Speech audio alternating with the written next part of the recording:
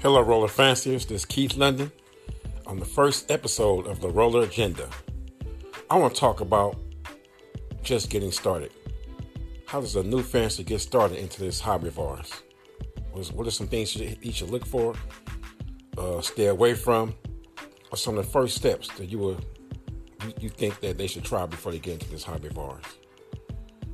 Give me your feedback. Tell me what you think. Or if you have any questions, ask your questions, and we will try to get them answered. The Roller Agenda.